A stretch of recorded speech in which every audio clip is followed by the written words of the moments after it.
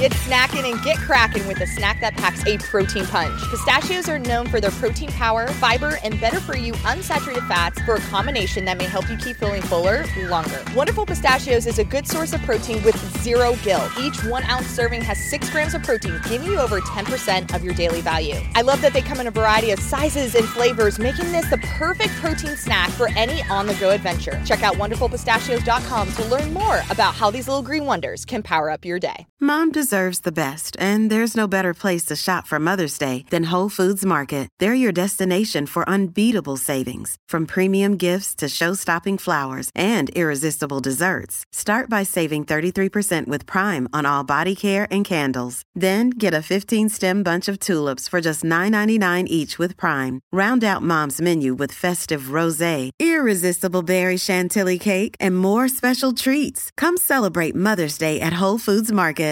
Another day is here, and you're ready for it. What to wear? Check. Breakfast, lunch, and dinner? Check. Planning for what's next and how to save for it? That's where Bank of America can help. For your financial to-dos, Bank of America has experts ready to help get you closer to your goals. Get started at one of our local financial centers or 24/7 in our mobile banking app. Find a location near you at bankofamerica.com/talktous. What would you like the power to do? Mobile banking requires downloading the app and is only available for select devices. Message and data rates may apply. Bank of America N.A., member FDIC. Welcome back to the FloTrack Podcast. FloTrack Podcast at gmail.com. You can find the show on Apple Podcasts, Spotify, Stitcher, Google Podcasts, and wherever else you listen. Gordon, according to email inbox, we're big in Qatar. I got an email about that yesterday. It says, this is a very serious email and a very real email. Subject line, the FloTrack Podcast is ranking very well in Qatar. So there we go. Who do you think is Samba? Who's doing it? Who's doing the listening? Definitely. Samba, Barshim, all the friends that Lincoln and I met last year in the country of Qatar. No, I'm guessing this is a form email and they just changed the country based on which podcast producers they're sending it to. You had a late night last night. Are you ready to do the show? Did. I know you were up. You were all on Sixers Reddit last night, I'm assuming.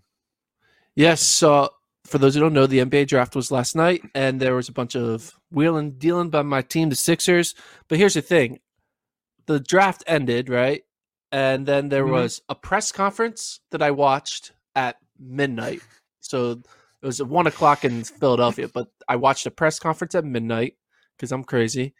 And then after the press conference, I waited for a podcast that I like listening to called The Rights to Ricky Sanchez, which is a podcast about Sixers processing.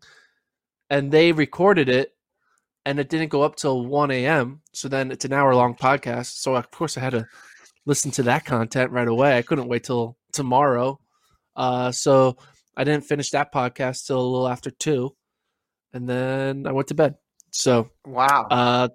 That's a very common thing, though. I have a weird situation where I go down crazy wormhole tunnels late at night where I'm just like, oh, yeah, I'll start a podcast at midnight or like midnight 30, and it's like a 3-hour podcast. I'm like, why did I do that? Well, listen, I'm just surprised you watched a press conference because you've been to enough track and field press conferences to know the value of a press conference.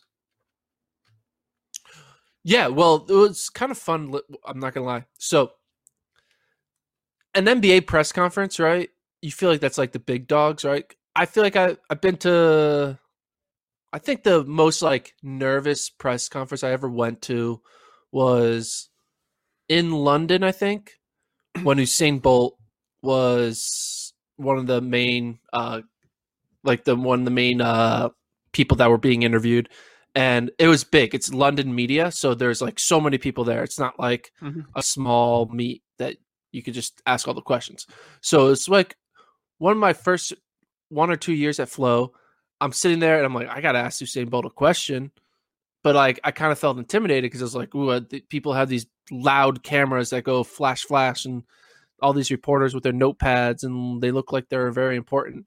But I was like, I have to ask Usain Bolt a question. I forget the question I asked, but I remember being super nervous about asking it because I was like, are they am I allowed to? Like, I know I'm here. I know I'm media, but like, are they going to let me ask Usain Bolt a question? You have like this like Yeah. self like doubt. And there was a kid who clearly I don't think was part of the establishment Philadelphia media outlets because he went last and Yeah. he had like a very young voice. And you Mhm. could tell that like he was like, this is my big break. I get to ask Daryl Morey a question. And he asked him a legitimate question. So Mhm. I kind of it reminded me of myself in being like year 1 or 2 at FloTrack when I was traveling Europe, being at these big Diamond League events and feeling like, oh, do I belong here? And in the end, you Mhm. do. I mean, just because they're 35 and not 25 or 45 and not 25 doesn't mean they don't have that you don't have any better questions. So yeah, that's how I What try to did tie this whole thing to track and field, is thinking about this NBA press conference that I watched at midnight and comparing it to when I went to the London Diamond League. So did did Bolt think Ches got robbed for the Bowerman too when you asked him? oh, yeah, he probably did. No, I did ask him. So this wasn't at the press conference, but this was at the mix zone. And when you're in the mix Mhm. zone at London, it is crazy, especially for Bolt, because like everyone and their mom is there. And you know he doesn't have much time because he has to stop multiple times. And what is Usain Bolt going to say in year 12 of his career after a random Right, Diamond right. League event, right? He said everything. What new question can you ask? And Yeah. I was like, screw it. I'm not going to ask him how his race was or how are you prepping for Worlds. I'm going to ask a stupid ass question. And I told the people around me, hey, I'm going to ask a really stupid question. And they're like, all right. And so I did. And I asked Usain Bolt, do you play Pokemon Go? And he looked at me like, what? And he's like, nah, and walked away.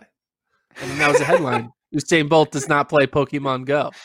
Because I Yeah. don't know if you know this, but during the summer of Oh man, it was 2015, wild. it was It was everywhere. So everywhere. Yeah, yeah, yeah. I had asked Usain Bolt if he plays Pokemon Go, and he did not. Gave me a One good more thing facial about reaction. So yeah, yeah. I So was no, okay with it. you bring up a good point. I never covered a meet with Bolt. So obviously he's at an order of magnitude so much bigger than everybody else.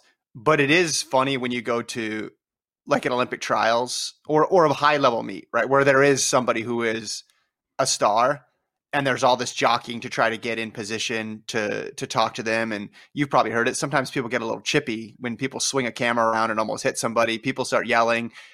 But when you realize the person's not going to stay for very long, there's no incentive to follow the rules of like, oh, let's let this first person ask or the person closest to them ask the question. So it just devolves into random shouting. And then it also devolves into who can yell the question like the soonest from when the person turns the corner and who can come up with like the shortest question. So I remember one time it was like with Gatlin one year at the Olympic trials, it was just like people would yell, "What's your message to Usain?" It's like that was it. That was the question because they were just trying to get some sort of like 2-second reaction from Gatlin or somebody. It's like, well, that's not a like that. What he just ran a semifinal or something or a quarterfinal. There's no new message to Usain Bolt after the second. But the level of questioning just like drops like the higher profile the athlete gets. It's an interesting phenomenon that I discovered. Uh, there's like a couple of other elements to the mix zone that's kind of funny. You have the one person in the mix zone who everyone's like, he or she doesn't know that they just ask really bad questions, and everyone is kind of Mm-hmm. like dreading that they get time because they know they ask like a long-winded question that Yeah. really doesn't matter, and you know they're just eating up seconds of the whole because everyone's like, damn it, like man, Yeah. like you're just chewing up the clock. But I do Yeah. know one of our former colleagues, James Cameron. We loved him in the press conference in the mix zones because he kind of was very like did not care. And I remember there's 2 moments when the he asked the same question and it became a meme with internally between the staff where he would just ask the question, "How was your race?" Because it's such like a basic question and like Yeah. very like you know, like and it's very like basic question, right? That's like kind of asked every time. It kind of becomes old news because everyone asks, "How was your race?" Right? And so I think Gale and Rupp came into the mix zone, and it had just been during like the whole Salazar report coming out and all this stuff. Yeah. So like everyone had like legitimate like non-race questions. No one cared about his race. Like everyone cared about him to comment on the news. And James is the first person to get in there, and he just goes, "How was your race?" And everyone was just like, it was just like Galen's eyes like lit up because he's like, "Oh shit, this is awesome! I get to tell people how my race was, and then I get to kill like 45 seconds of the time." And then there was another time where he's joking, but he's also just like, yeah, he's joking, but it also you get an answer out of it. It's like a joke that kind of plays both sides of the coin. And then there's another one when Yomif Kajelcha, who speaks no English, especially early on. Yeah. He came, this is when he had a big breakout at Pre. He comes in and he doesn't know English. And he's going I was there for this. Yeah. I was there for this. Is it 2014? Yeah. And I think James goes, "How was your race?" And he's just like, it was like awkward silence. He doesn't even answer the question. I don't know. We love James Cameron to death, and whenever we love putting him in mixed zones because he would just turn them into like entertainment, especially within the media. For us, we're like, this is fun because when you ask the same athletes the same questions over and over for multiple years, eventually you start turning it into a game to entertain yourself at least. Well, this past summer, after the Salazar news happened, midway through the World Championships, that was the main question that everybody had for pretty much every distance athlete, because especially American based, because either they were part of the group, they used to be part of the group, or they were competing against the group. But nobody wanted, and I don't blame them because I didn't do this either. I don't want to hit them with that first question after their race to be, I want to give them some like a warm up basically, so that way we can get the best answer.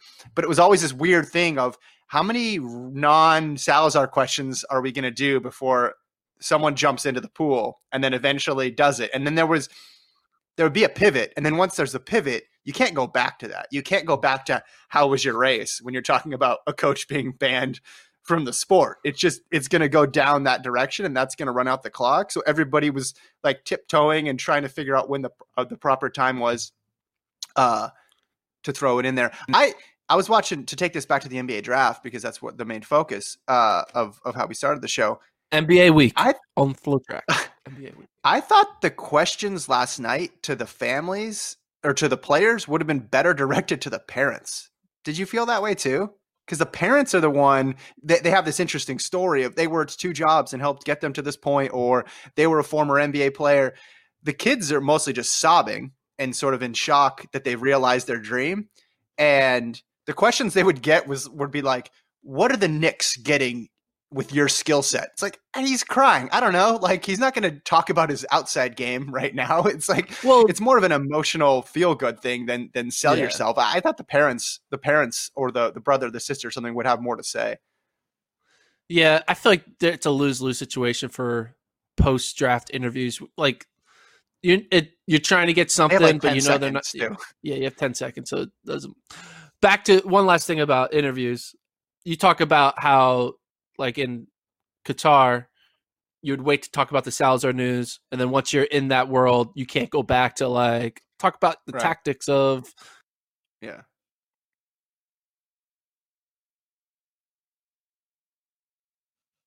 who's not really doesn't really know track, and it isn't really on the beat. Go back to the beginning. Go back a second. I think we lost you there. I want to hear the whole story. Yeah. So you mentioned how in Doha, when you're trying to get the Salazar questions in, once you start asking the athletes about Salazar, you can't go back to just asking about the race, right? Right. And so once you go, you're in it, right? But I do remember in certain mix zones where there's that one reporter who only really cares about asking about like the city, like what's it like to be in the city of Albuquerque or whatever, and like. So we could be in the middle of asking like a legitimate question to one of the top athletes about a a serious issue, and then Mm-hmm. in the middle of it, just like, hey, so what's your favorite restaurant in Albuquerque? And we're like, God damn it, like, dude, we're in the middle of like finding out something serious about an injury or serious about some tactic, and you're just like, hey, do you what hotel are you staying in? And we're like, okay, Yeah. Well, who let this guy in? Yeah. Well, there's also the people who are from prestige outlets, big time papers, who are writing a story on some larger, much, much larger thing. Maybe it's about shoes. Maybe it's about the bidding of the games or something like that. Or it's some very interesting thing, but it's very specific. And they're asking every single athlete that same question. Those also jump in there and disrupt the flow a bit too. The other thing I remembered from Doha too, what people would try to do, some people would come in and be like, all right, I'm not answering any questions about X. So then it just becomes a challenge to figure out how you ask about X. And then with one athlete in particular, I remember they said they weren't going to talk about it. And then 4 or 5 questions later, it was almost like we pretended that the person didn't say that. And then they jumped right back in with questions about it. And they ended up answering them. So never hurts to ask. They can always say no. Never hurts. I guess that was the moral of the story. Yeah. The question that this new kid asked in the press conference at 12:30 at night, he did ask, now that the Sixers got rid of Al Horford, and they were all about trying to protect Joel Embiid by signing 30 power forwards and centers. Now they're going to the other route with like, hey, let's get shooters. Maybe that will work, which it will. He asked, who's gonna play behind Joel Embiid, and he had it was a good question. Like, yeah, who will play behind Joel Embiid now they got rid of Al Horford? I don't know. Right. I know most people don't care about the minutia of the 76ers 2021 roster, but hey, it kept me up till 2:30 last night. I'm on cloud 9. I'm excited for basketball, man. December 22nd, can't get here soon enough. The low that I was in with getting swept by Boston is now completely gone. I'm back on the high. So. Okay. Well, so the theme for today's show is 4 events in track and field that will happen before the NBA season starts. So we're going to talk about these 4 events there we go. that are coming up. This will keep me going. We will do them in chronological order. We'll start first with an event that's coming up this Monday. You can watch it live on FloTrack, the Updog 10-miler Gordon, where Kira D'Amato is going to be going for the women's only 10-mile record, which is 52:12. We talked about her earlier in the week, how she's had just this fantastic 2020, has put up scintillating times all across the board, got some victories over big names. She's going to be racing against Molly Seidel, among others, in this race. What do you think of her chances of running 52:12 or better? I have no idea. I do not know the minutia of 10-mile records. I don't know how to project what a good 10-miler is. You know, my brain really only thinks 5K, 10K, half marathon increments.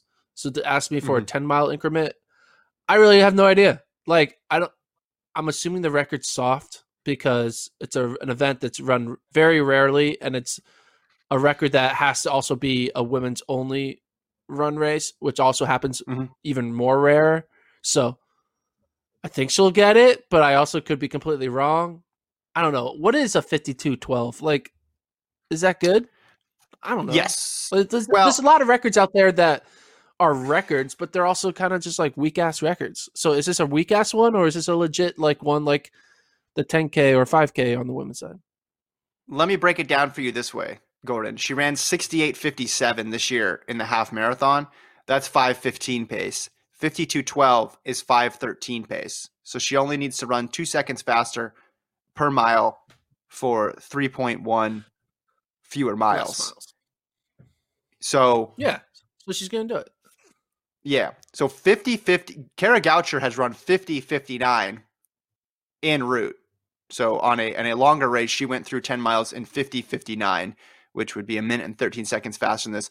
I looked up Molly Huddle's best time. It's a 51:44. So I'm assuming that was done in a mixed gender race here. So 52-12 So there's all these is doable. So wait. There's all of these women who are American who have run faster than 52-12, yet this is a record attempt. That's how stupid our sport is. I'm sorry. But like it's not a record. If you just could list off the top of your head, oh yeah, Kara Goucher's run faster, Molly Seidel's run faster. She's in this race. Molly Huddle. But she's run fast. Huddle. Oh, Molly Huddle has run faster. But like, so then how is this a record attempt? And that just shows the stupidness of women's only. You got to remember that. Okay, think of it this way. I'm gonna sell you on this event.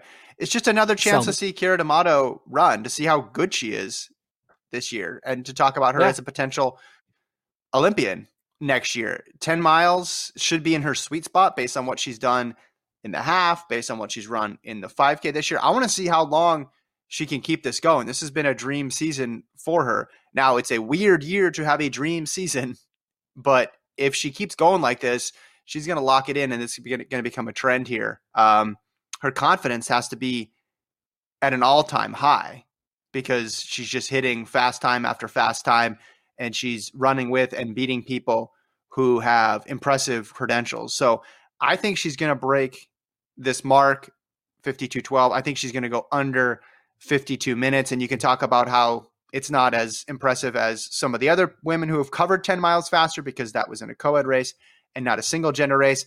But just add this to the long list of Kira D'Amato's 2020 accomplishments.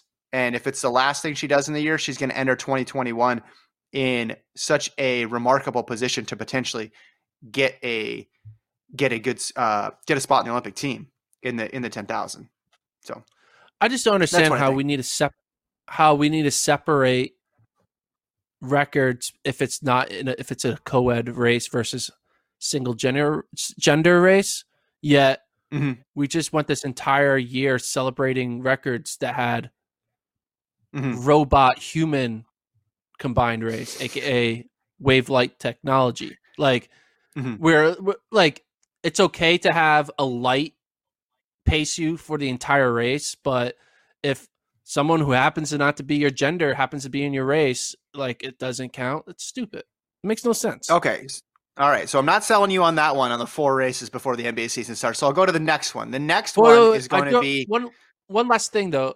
Why is it called the Up Dog 10 miler? You never seen The Office? Is that what's up, dog? That's basically what it is. Are they trying to get us to walk into the joke of what's up, dog, and then be like, hey, it's a 10 miler? I don't know. She picked the name. Apparently she likes puns. So okay. If you're going for the record, you get to pick the name of the race in the year 2020. That's the rule, I guess. Okay. Let's move forward. December 4th and 5th. Now this is another meet that has an interesting name. It's called the Track Meet, and it's taking place in California. 5Ks and 10Ks aplenty here. Now, your eyes are probably on the second fastest heat of the men's 5K because that features Nico Young, who you apparently think is worth trading a ham sandwich for in your trade the discussion yesterday with Lincoln, which both of you guys somehow simultaneously undersold Nico Young and Connor Mance at the same time. But anyway, I'll leave that to yesterday's episode. Hey, come on. All trades, you never get full value for a trade, right? That's how it works. You got rid of Kawhi Leonard and you got DeMar DeRozan. It's not a fair trade, but that's just what it is.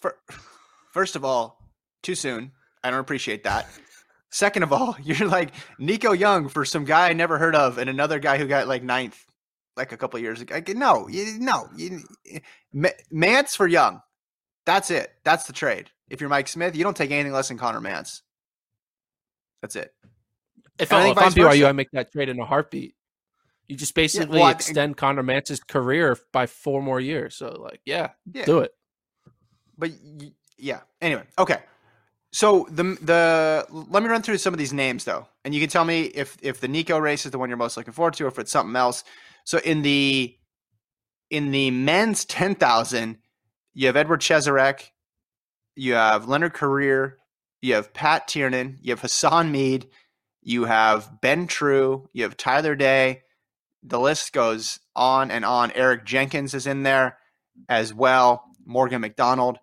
The women's 10K, is solid too. You have, let's see, well, you have Kira D'Amato who's in there, so I guess she's not ending her season with the Updog 10 miler.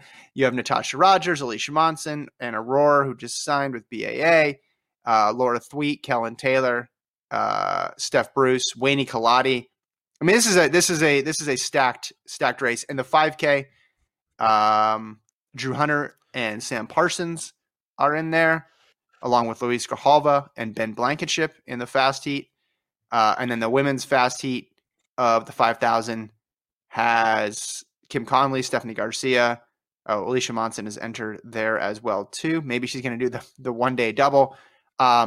Okay, so that's a lot. That's a lot of names, and it's almost overflow because 2020 we can't process that deep of a race. So, what are you thinking about this meet?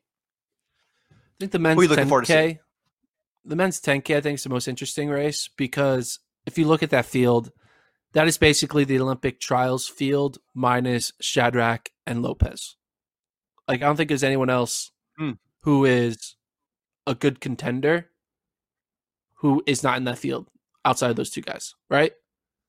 I mean, because you have Career, True, Mead, Day, all the people, right? So I think that race is going to be a great kind of, what's it called? Like, test, not test. No, I forget the word. It's all right. No. Prelude. It's a litmus test, maybe? Litmus test. I don't know. Yeah, maybe.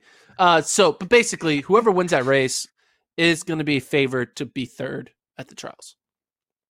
Which I think will be kind of interesting because basically the order of that finish is how we're probably going to project the order of trials. Again, obviously, it's not going to be one for one exact same order, but I do think the hierarchy that come out of this race will look at these are the main, like whoever finishes top 4 in this race will be like, those are the 4 plus Lopez plus Shadrack.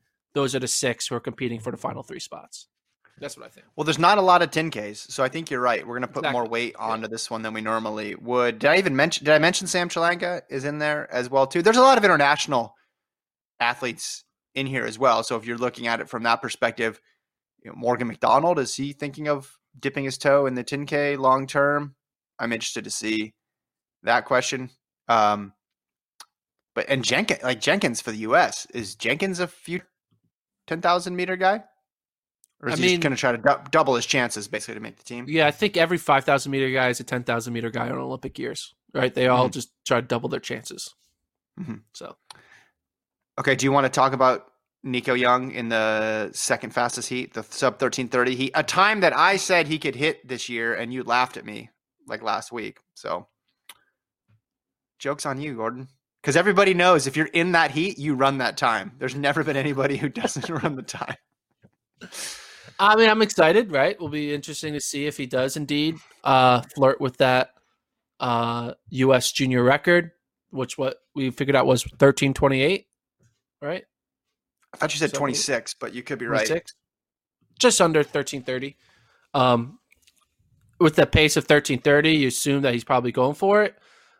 He wouldn't, if he was trying to run 13:45, he probably wouldn't be in this race. He's trying to be up there and try to run a quick time. I think in general for NAU, they're trying to have 2 great performances. I think Luis Grijalva is trying to go for maybe the NCAA record because he's in a 13:15 race, and then Nico Young trying to go for the U.S. junior record. So I think maybe this was the carrot that Mike Smith gave his top 2 athletes. Is like, hey, we don't have NCAAs, but hey, maybe we can put our names on the record books. We're fit. Let's train for this peak in December, early December. So as for whether they do it or not, I don't know. 13:25 is the mark. 13:25. As for whether they do it or not, Nico, I'll hedge that they're both likely not to do it because, it's a crazy time. The training's been crazy. Like, it's kind of mentally crazy. Like, there's not a lot of things are just scrambled up with that way you approach a year with the typical peaks and valleys of training. That to just expect perfection in these races of like, hey, all these athletes are just going to come out and they're just going to rip incredible PRs in every single race. You know, there's a lot of factors. There's a lot of mental factors of, are we, talking down Nico Young. This is not a plot twist I saw coming. No, I could see Nico go out there and run like 13:35, and it's like that's still an incredible time and a huge PR, and it sets him up well. But like, just to put the pressure of like, yeah, I think the over/under is 13:25. That's stupid. The over/under should be like 13:35 if I'm a betting man, you know. Okay, like, but he can still do it. He can still go sub 13:30, like I said. And for the record, I didn't say he was going to hit it in December. I said he was going to hit it before next July. So if he's under 13:35, I think it bodes incredibly well for what he's going to do next year. Yeah, with a full slate of races, because you brought up they did a one-time trial, but he paced it. He didn't even run it all the way through. Yeah, he did a workout. Yeah. So I don't even know how sharp he is. But you know what, Nico? Don't listen to Gordon. Let your wings fly out there, man. Go and do it. Deliver it. Okay, 2 more races to talk about here before the NBA season starts. Valencia Marathon, Sunday, December 6th, live on FloTrack, featuring Jordan Hasay, who will be racing her first marathon since the Olympic trials. And look, given the situation in the world right now, who knows when the next chance she will get to run a major marathon. We know all the spring ones have been pushed to the fall. She did not qualify for the Olympics. So this is an opportunity she's going to want to take full advantage of. And I like Hasay in this position because she comes in with virtually very little pressure. This isn't a Boston where she's the featured athlete, Chicago, where all eyes are on her. Her 2:20.57 is the 8th best PR in this entire field. It is that deep. Also in this field is Jocelyn Jepkosgei, who is a New York City Marathon champion. So if you are ranking these by PRs and major accomplishments, you know, Hasay is well down on the list, which I think is a good position to be in after coming off of that high pressure situation from the trials. I don't know how healthy she is, but this is, again, a rare opportunity to compete in a marathon right now. What do you see as her kind of over-under for this race in Valencia? Well, before I get to that, I want to pose a question. So I kind of look at Jordan Hasay and Galen Rupp kind of in the same timeline, right? They both Salazar athletes, both went to Oregon, and both have incredible like media coverage of them compared to their competitors. Like even when they lose, the media asks them about them losing. They don't ask the other person about them winning, right? Because Jordan was doing it in high school, going to the trials. Galen was doing it in high school. Like it was just always about them. And whenever they go to a race, the race doesn't become. It's not the race. It becomes the Jordan Hasay attempt, the Galen Rupp attempt, right?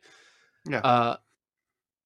And I feel like if every time you're racing on U.S. soil, like there's just like so much spotlight, I feel like maybe eventually it can kind of like when you have that constantly, and then you're able to go to a race overseas where you're going to have none of it, where you're just going to be she's just going to be another runner. No one is going to ask her for long interviews. No one is going to put a camera in her face right after she crosses the finish line. She's not going to have to do long press availability, this, and the other.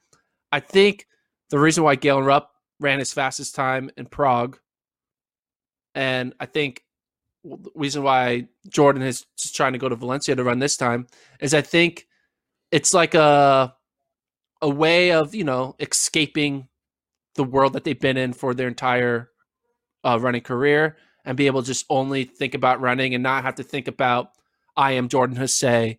I need to do what people expect Jordan Hasay to do. She could be like, hey, I'm just going for a run. I think Galen, same way.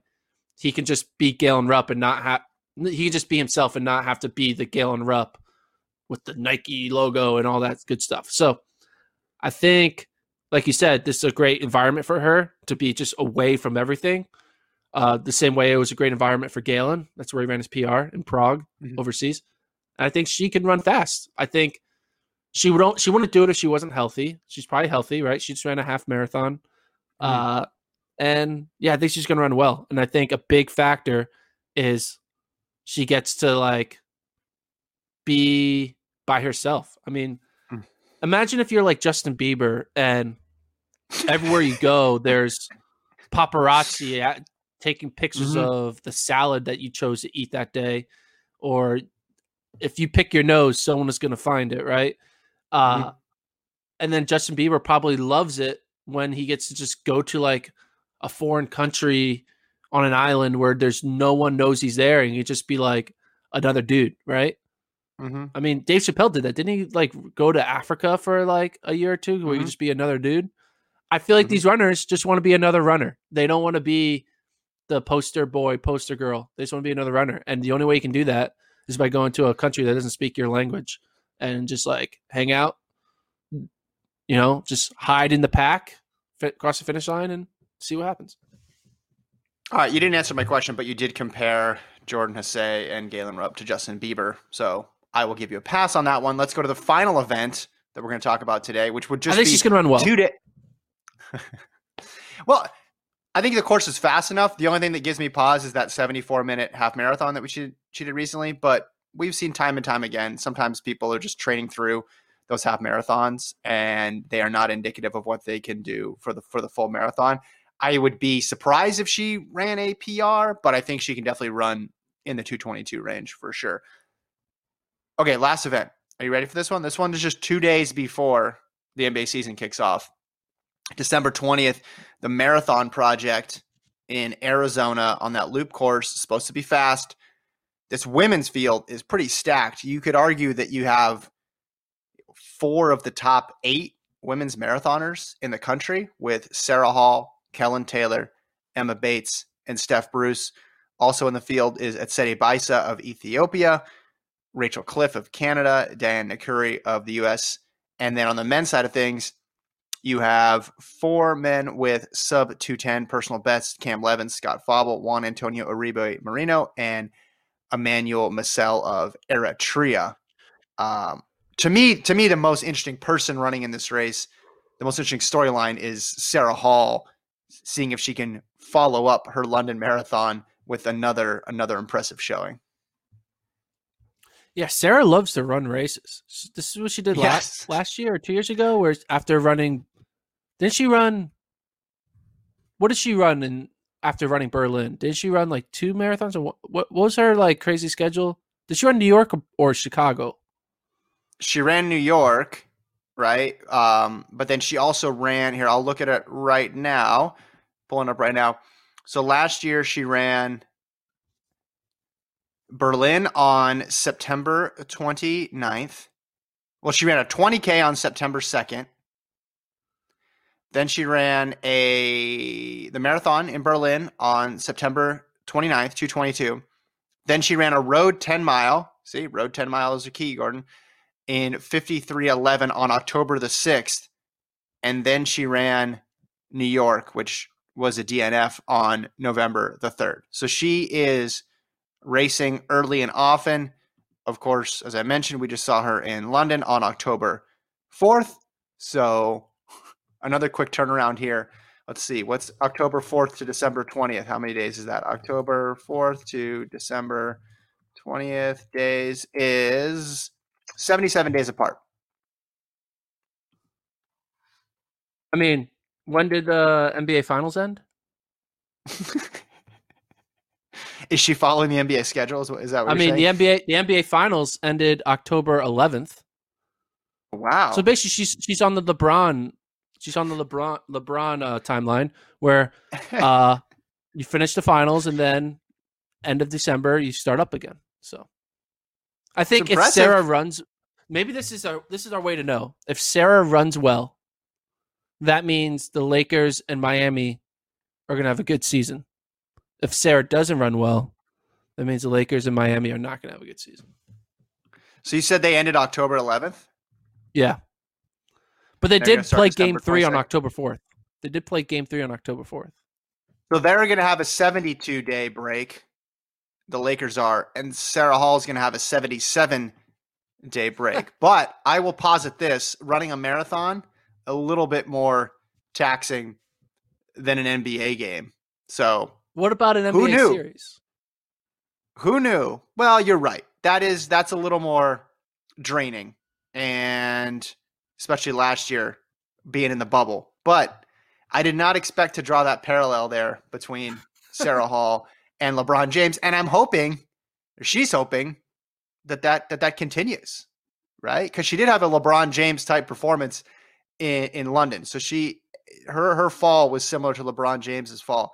Now we'll see if her winter will be similar to his as well. So I'm excited about seeing what she puts up there. I love it that she's racing so often now. It's pretty cool. Yeah, and I have no idea what type of times we're going to see. It's just so hard to know, especially like I said during COVID. You just don't know the mentality of these athletes, the training plan, like how much time they take off, this, that, the other thing. It's just so unusual that it's hard to kind of cookie cutter the formula of this will eventually lead to this. It's just so hard to know who's good right now because people's resumes are so old now, right? It's going to be really hard for when I think about like NCAA projecting and stuff like that. I'm trying to think about who's going to be good at the NCAA indoor championships. I have no idea because I'm trying to, am I just going to assume that like the last NCAA champion is currently the favorite? I mean, the last NCAA champion was spring of 2019. So how am I supposed to assume that like the spring of 2019 champion is the favorite in March of 2021? So, well, here's the thing too. Yeah. Here's something that we forget. And I remember this very distinctly because I wrote the women's preview for the indoor meet that didn't happen. That meet was supposed to be about clarifying who some of the top dogs were because there was a lot of big names that were lost to graduation and on the men's sprints as well too. So it was already murky to begin with, and then you don't have the championship, and then you have a year go by, and there's going to be a lot of wild guesses, I think, when it comes to actual projections about who will do well. You brought up one point. We can close on this. You say you don't know, what type of shape people are in, but we do know people are having good years because they've been popping up, they've been racing. Cheptegei breaks world records. Sifan Hassan does well. Carson Warholm, Kira D'Amato, new star, everybody breaking out. I'm waiting for next year to hear from some people who we didn't hear from at all this year, who they show up at a meet and maybe they run well, maybe they don't, but they're like, man, I was in horrible shape last year. I just basically gave up. I ate the entire month of April and most of May, and I'm just glad that they didn't have the Olympics. We don't know who those people are, right? You don't know who they are. But maybe we'll. But I feel like we're only going to know who those people are if they do well in 2021 because they're not going to want to admit it. It's like it makes them look good if they're be like, yeah, I gained like 40 pounds and now I'm an Olympic champion. Look at me. It's going to be one of those like. Do you think anybody will just? They're only going to tell you if they do well.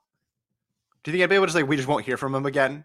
Like 2019 was their last year and they were planning on coming back in 2020, but since it didn't happen, they just sort of fade out.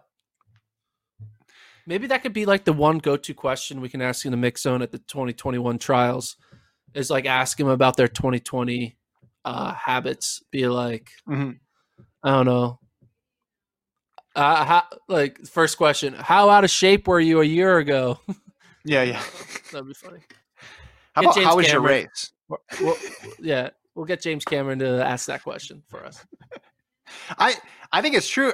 I mean, and that's what the funny thing was about those mandatory meets that Nike had people do, because at least they had to show up and put on a uniform and run. But if you're running 11 seconds in 100, they could do that in their sleep. So that doesn't really, I mean, Michael Norman's in shape, but some of those sprinters, they could say, oh, I'm just chilling, but they also could just be in horrible shape. And the 11-second 100 and the 51-second 300 is a good way to hide it.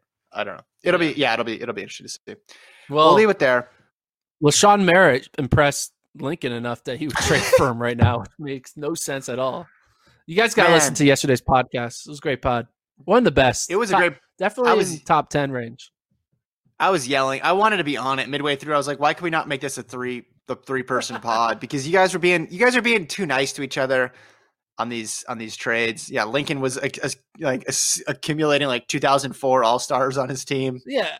It just made no sense. Well, maybe we do this. Maybe we do another pod with maybe you and me, and we just do a legit negotiation where we figure out a way that basically you are BYU. We did this before, like an NCAA. You're Ed Eyestone, and I'm Mike Smith, and we both just have a negotiation to try to make our roster better, and we see who does, and then who ask the fans like who created a better roster.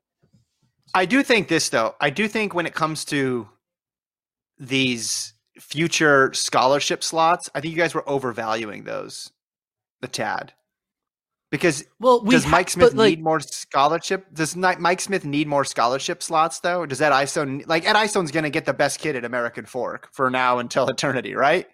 And Mike Smith's going to always get a guy. Now you could always use another scholarship because maybe you get all the top 5 of Foot Locker.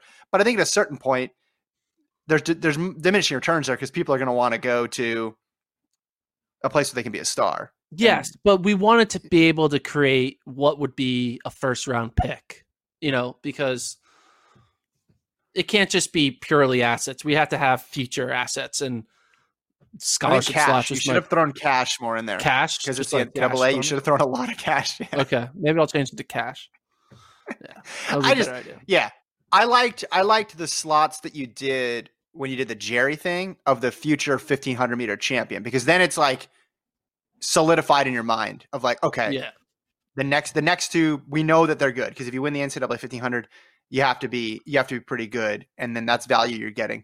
But like if he's already getting Nico, it's tough. Yeah, but yeah, I was laughing hysterically when Lincoln was just piling up all sorts of expiring contracts on his team. It's like, what's he going? And he was trading for like Grant Fisher. It was like, I mean, if you're gonna play this game, Gatlin for Grant Fisher, like I don't think either side is making. Yeah, I don't think either side is making that deal, right? Like, what's the? Yeah. I don't know.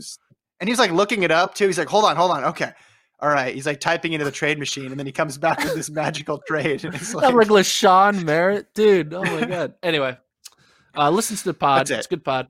We simulate NBA trades in the track and field world. So. Email us, FloTrackPodcasts@gmail.com. Like and subscribe. Should I say that? We're not on YouTube, but just listen to us, watch us, have fun with us. You can subscribe to the YouTube page. There's a lot of videos going up on our YouTube channel. People could go to that. Do that. Subscribe to YouTube. All right. There we go. We'll talk to you guys tomorrow. Later.